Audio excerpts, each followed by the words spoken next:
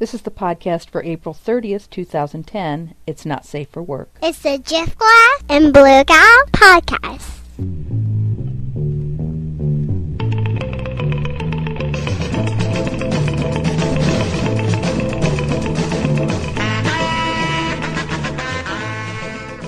There's a quote about I don't know who wrote it. Probably I always describe unknown quotes to Anatole France. So I'll just say, it was probably Anatole France who said. It was one of Shakespeare's unpublished manuscripts that I read at the Folger Library. Yes. Few know of this. That's the big central focus of the Harvard Lampoon's Big Book of College Life on faking it at a college cocktail party is make up stuff about Shakespeare. Yeah. If you're ever caught, say, well, I just read some of his mistranslated, unpublished manuscripts at the Folger Library. I'm sorry, you're unfamiliar with them. Yes. The interlineal notes of Two Gentlemen of Verona, of Timon of Athens. No, that was his working title for the Merry Wives of Windsor. Didn't you know? Yes. Just never admit you're wrong. Go full snob. Go full snob. And look at people over your spectacles. Yes, and make sure you develop an intense hatred for some romantic poet. Yes. Byron? Let's reread some of his so-called poems. And then you smash your glass. Against the fireplace. And the girl with the cute girl down at the end at the cocktail party thing. Oh, he's the one that hates Byron. He's so deep and moody. So deep and wounded, yes. Yes, excellent. Yes, excellent. I'll be tapping that. Exactly. That's what gets you into the panties. Later. It gets you into the panties, my friend. That's the goal. Thank you, Bill Shakespeare. That's what shaking your spear means. Yes, right. It's true. Oh, but you were saying. The writer never sort of writes a novel. The novel is never finished. Every writer is always writing about, here is where I'm at right now. Here's what things look like to me right now. Mm-hmm. Mm-hmm. And you do that your whole life, and you chunk it up into stories and novels and poems. But really, it is an ongoing dialogue between you and reality, trying to explain to yourself where I'm at now, what things look like now. Mm-hmm. Which is why when you read Hamlet at 18, it makes absolutely no goddamn sense at all. Right. And you read Hamlet at 30, like, I get it now. Yeah. Which is why you can't read Lear, you can, but you can't really read Lear until you're older. Right. And you understand aging. I'm sure if you saw the YouTube of Sassy Gay Friend at 20, it would make no sense to you at all. But when you watch it at 46, it makes total sense. Hamlet. We're talking about Hamlet here. Ophelia, you need to Ophel yourself right out of here and not commit suicide. Don't get your hair wet. Now I understand Hamlet. Yeah. Now I get. Well, it's like jazz. At some point. Stab your father through a curtain, Ophelia. Run. Do not walk. There's a switch that goes off in your head at some point, and you start recognizing the subtleties of things that you never got before, and it's just the way it is. Yeah. So you can't really understand aging and loss and family and regret when you're 20. Your parents as adults and people who are deeply flawed people. Yeah. You can appreciate the beauty of the writing. Yeah. I appreciated, I was smart enough to appreciate the gorgeousness of the language. I never appreciated Thomas Hardy, though. No, well, nobody does. Everyone lies about that. He said smashing a glass against the wall. Thomas Hardy? Let's reread some of his so-called prose. Hey, Return of the fucking Native. You really want to go there? You really want to do that? Test of the Dubervilles? Test of the Dubervilles can suck my dick. And then you storm away. And then you storm away, and then you get 12 hours later. Yeah, she knocks on your dorm room door, and Are you okay? Thank you, Bill. I was really worried about you because you were so upset when someone mentioned Thomas Hardy. Yeah. I just don't want to talk about it. But I really don't want to be alone either. Yeah. It wrecks me. But yeah, it's true. And any guy that doesn't admit that that's why he went into is lying to you. Is absolutely lying to you. All men are dogs. I've said this before. I've written it before. All men are dogs. The guy who gave $50 to Ensign. Yeah. That was in two $25 contributions, and that is all the campaign money that Ensign raised last quarter. They asked this one person, why'd you give Ensign $50? All men are dogs. All men are dogs. All men are dogs. And it is simply a matter of how well we master our doggishness. Yeah. That's the measure of civility. But and then you have a daughter. Yes. Yeah. And then, and then it's over. It's like, sure. God. You mean the young baby that I am completely responsible for and she's completely in love with me, I'm completely in love with her, and she's my child, is going to be the fodder of men like me? Yeah. Oh, my God. Oh, my God. I always wondered that about... And then one day she comes home, Howard Stern. Howard Stern. I always wondered about Howard Stern, because Howard Stern has daughters. Mm-hmm. And I always wanted, if I could get a call into his show, I always wanted to ask him, would you let your daughters date anyone who listened to your show? Not anyone who is on your show, not anyone like you, because I know the answer to that.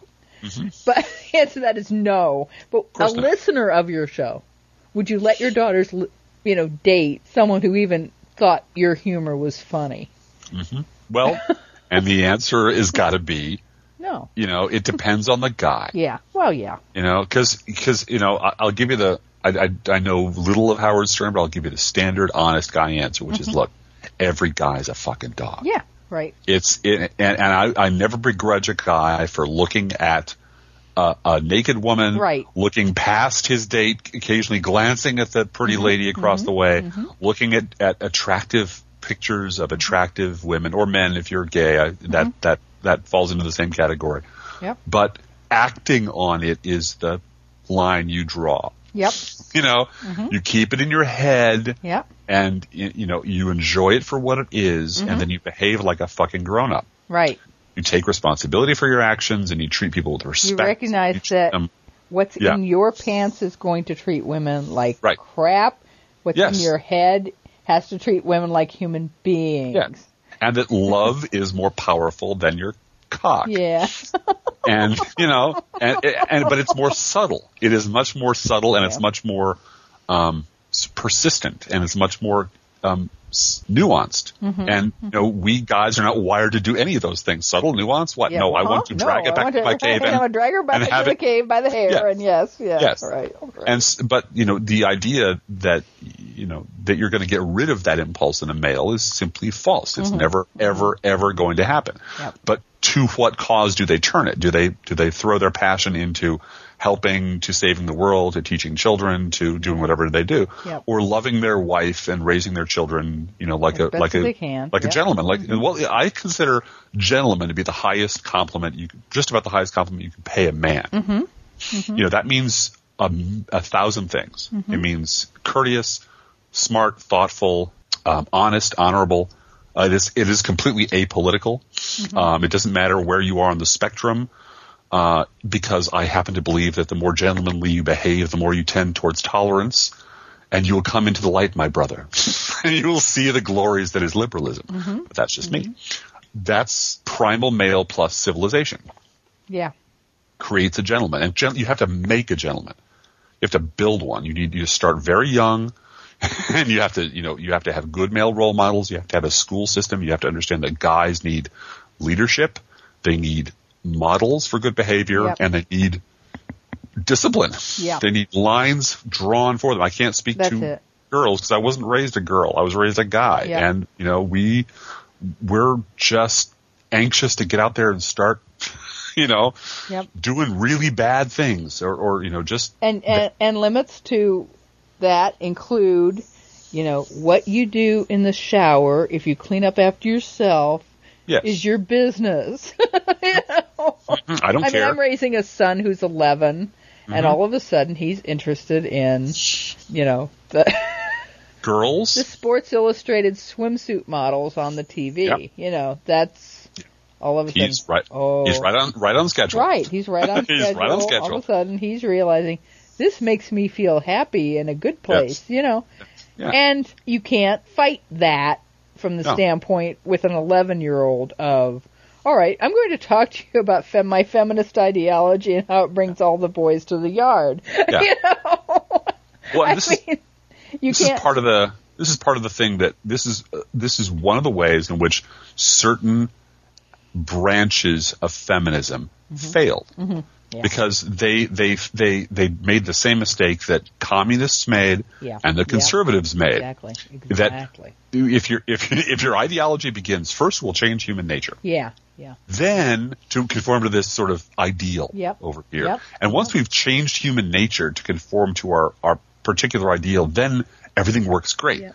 Except and we're going to be really, really angry until human nature changes. Until human nature changes. Now, that is not all feminism. It's not even most feminism. Not even most feminism. But there are certain strands of feminism that I believe me, I rubbed right up against it in the 80s. In academia, it was, men are basically failed creatures. Yep.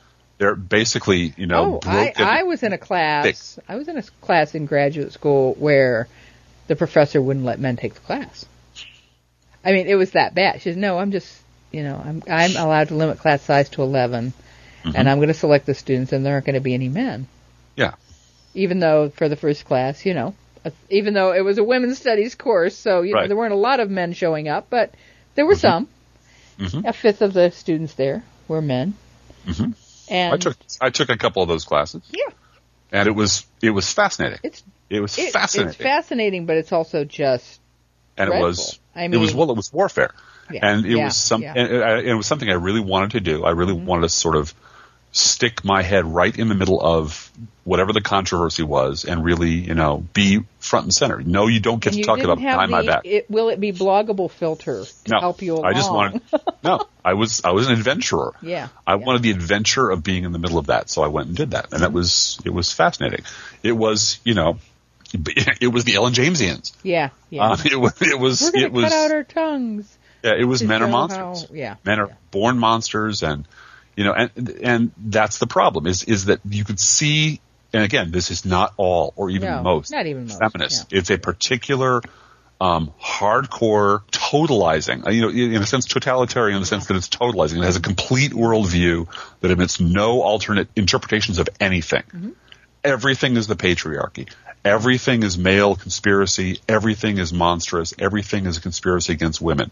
Period. Yeah. Now, believe me, as a white male living in the 20th century, I get that I have privileges and I have things handed to me that other people don't. You'll never get an argument out of me about that. It's taking that to the absolute nth degree. Mm-hmm. And part of it is recognizing, as I said once earlier in this podcast, the power of away from. and also the power of just, you don't have to react to everything. I think that's one of the things that graduate school hopefully teaches you. Is because I know undergraduate school I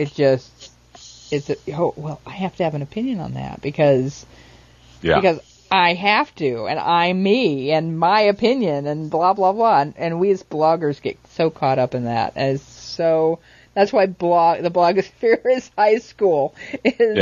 Well, what do you think of what so-and-so said about Obama? I don't care. No, that is unacceptable. And then... And for form some an opinion reason, and defend it. For some reason, during the primary season, it's really bad. Yeah, well, that's go there. That's prom season. Primary season is prom season. It is. Who is he going with, and who is she? Yeah. How did he treat her, and how did she treat him, and what happened then, and then you rehash it. Oh, the band did this. Did you hear that band? And they were just so mean to so and so, and. Did you hear what she said about him over by the thing? Dude. Yeah, you're gonna find at that particular prom, you're gonna find me under the bleachers. Yeah. With four other people and a case of beer. Banging on the gong, as Rachel said. Howling at the moon and trying to get banging on the bong, I think was what she said tonight, something like that. That's right. And trying to and throwing tantrums over Thomas Hardy so I can get their pants off. Yep. That's what that's about. That's happening. Yeah, that's the freaks are under the bleachers to me. trying to climb into each other's pants, and that's where the real party is. So yes, yep. I don't know what I just agreed to, but by Jiminy. Wait a minute, I just talked for a friggin' hour? What did we talk about again? One of the things that I don't know if you saw this in the paper or across the blogosphere, there was a big, long, whiny article in Politico today or yesterday about... I don't read that. I use the power of away from when it comes to Politico. You're very smart. Again, smarter than me, better than me in every possible way. Everyone should know that. But I couldn't avoid it because it cropped up in one of my favorite local blogs, the Beechwood Reporter. Oh, which is a wonderful blog. The awesome Steve Rhodes. Yep. And it popped up in a lot of other places, and I sort of couldn't get away from it. But it was this long, whiny article about Barack Obama doesn't play nice with the media, and he doesn't play nice with the press, and he doesn't give us press opportunities, and Bill Clinton and even George Bush had more, press conferences, although I don't remember George Bush having, the 8-hour C-SPAN, colloquium on this subject and that subject, which Obama has done. But I take their point. I really do think that, Obama has worked the press brilliantly. Mm-hmm. He really has, the big problem that he was hearing about was being overexposed. Mm-hmm. Well, for somebody who's done fewer news conferences than George Bush did at this time in White House. I noticed that, absolutely. Yeah. That to be considered overexposed is brilliant. Yeah. Yeah. Because it means, that's because he is in lots of places, and his media handlers are really good. But he should be doing this. I'm telling you, as a liberal, he should do twice as many press conferences. Mm-hmm. He should answer twice as many questions off the cuff. I agree with the tone of the article. I absolutely do. Let me stipulate that. Now, having said that, here's the problem. And I'll quote, I believe, directly from Balloon Juice, or at least from one of the sources. Look, during the Bush administration, George Bush made the media his bitch. Mm-hmm, mm-hmm. Now they're everybody's bitch. Yeah. They lost. Mm-hmm. Once you've lost the respect of my respect, I don't care. I don't really care what you have to say. You have. It's the power of away from. It's why I can simply turn off. I don't care what. I don't read that. That's Republican crap. Well, I don't care what Chuck Todd has to say most of the time. I don't care what David Gregory has to say most of the time. They have no credibility. Yep. They are completely sold out inside the bubble. Mm-hmm. Jerks or jerk-offs. Mm-hmm. And occasionally they say very wonderfully interesting, data-driven things that I find fascinating. But for the most part, the press was so completely in the tank with Bush. Mm-hmm. He so completely put the tramp stamp on their ass that now they want to whine and complain that they're being abused by Barack Obama. Yeah, well, they were exactly, and that's exactly what Doug J over at Balloon Juice said. I saw the post actually. Bush made you his bitch, and now you're everybody's bitch because they know they can. Yeah. Yeah. You lost. You didn't just lose the respect of the White House. You lost the respect of people who really do follow and take their news seriously. Seriously, exactly. And really do want David Gregory seriously. Nobody. Yeah, David Gregory is a punk. Yeah. He's a haircut. And with a dance. And that's all he will ever be. And that's the problem is we over in what I call the better universe, we could have a really robust press, and we really could have a really robust national conversation. We have all the equipment and all the ingredients, and we have enough smart people to do it. But there's so much, there's so much clogging the arteries. Which is why you are so full of shit, Driftglass, when you say, writing, it's dead. It's dead. I can't do it anymore because it's just dead. Who else is doing what you're doing? Nobody. 9 people, and 9 imaginary people in my head. No, there. But the point being, there are some very talented people out there. There are, but the point being, both of us enjoy reading tremendously. We do. Once upon a time, however, it used to be possible to dream of being able to do that and make a living, and have a beer with Mike Royko, and have more than a handful of people who are smart, lovely, delightful people. Have an audience. I'll settle for an audience half the size of the New York Times. I'll sell for an audience a quarter of the size of the Atlantic. But that's never going to happen. And that doesn't interfere with my artist side, which does writing for the pleasure of writing, graphics for the pleasure of graphics, and activism, because activism must be done. It really doesn't matter how popular your position or how many people are following you. Doing the right thing really is its own reward. Mm-hmm. But part of me lives in the real commercial world, the real material world. And part of me I think it all goes back to chickens. Doesn't it, though? How many chickens does it take? I was talking about this at Salon on Monday night. The addiction to attention that our culture has of reality TV and Sarah Palin, everyone wants to talk about her, and the Oprah show and all of these kind of confessional blogs that are out there and Facebook pages and Twitter and all of these things, and all this idea about people wanting privacy and not having any is just baloney because you're on your phone sharing your whole life with the universe. Mm-hmm. All the time. All the time. Mm-hmm. When you live in a culture where attention is the coin of the realm, then people actually accept that you can be paid with eyeballs. You can be paid with, you'll have lots of traffic and attention. Mm-hmm. And that's enough. And everyone thinks, oh, wow, I had so many hits today. Therefore, I'm of value. But you can't take that chicken to the doctor. You can't.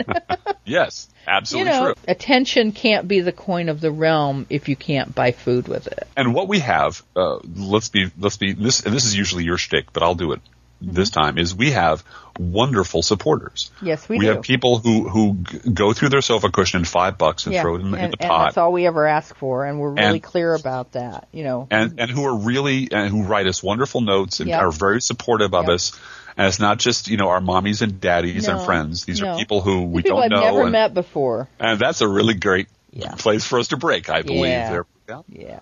You want to tell the people about fundraising? I want to tell the people about, let's not talk about fundraising. We just talk. I feel like we just talked their ears off. Poor souls. This week, let's make this week email a friend about our podcast week. If you want, if you can do something for us, our email address is DG for Driftglass, BG for Blue Gal, podcast@gmail.com. We also have a website. It's dgbgpodcast.blogspot.com, where you can listen to past episodes and webisodes of our podcasts. Mm-hmm. And you can also make a contribution. Many people have, and we appreciate it. We never ask for more than $5 from anyone. What else do we have there? We have our email address. Oh, and we're available on iTunes. And we also have an RSS feed there if you want to download that or link to that. We appreciate it very much. And we love getting your emails. We love hearing from you. We reserve the right to talk about them on the air. Yes, if you email us at dgbgpodcast@gmail.com, we do reserve the right to read your email on the air. Unless, of course, you put in there, please, for God's sakes, don't read this on the air. And it comes with a nice PayPal thing. That would be great. We'd be happy to keep your dirty little secrets dirty just between us and you. Please no Ben Nelson's sex fantasies. No, we don't want it. We don't know. We don't care. We don't open those. When the subject line is my Ben Nelson sex fantasy, we don't even know. We have a spam catcher for that. Yeah. My psyche is fragile enough as it is, like getting smashed to bits by that kind of anti-pornography. Honestly. Yeah. And on that note, Blue Gal. On that note, I hear the gerbil spinning in the background. This is her time at the gym. 11:20 at night on a Wednesday is her. In honor of all the writers out there. Hey. Let's just say God bless the artists and writers of the blogosphere. Amen. Type us out, Internet gerbil.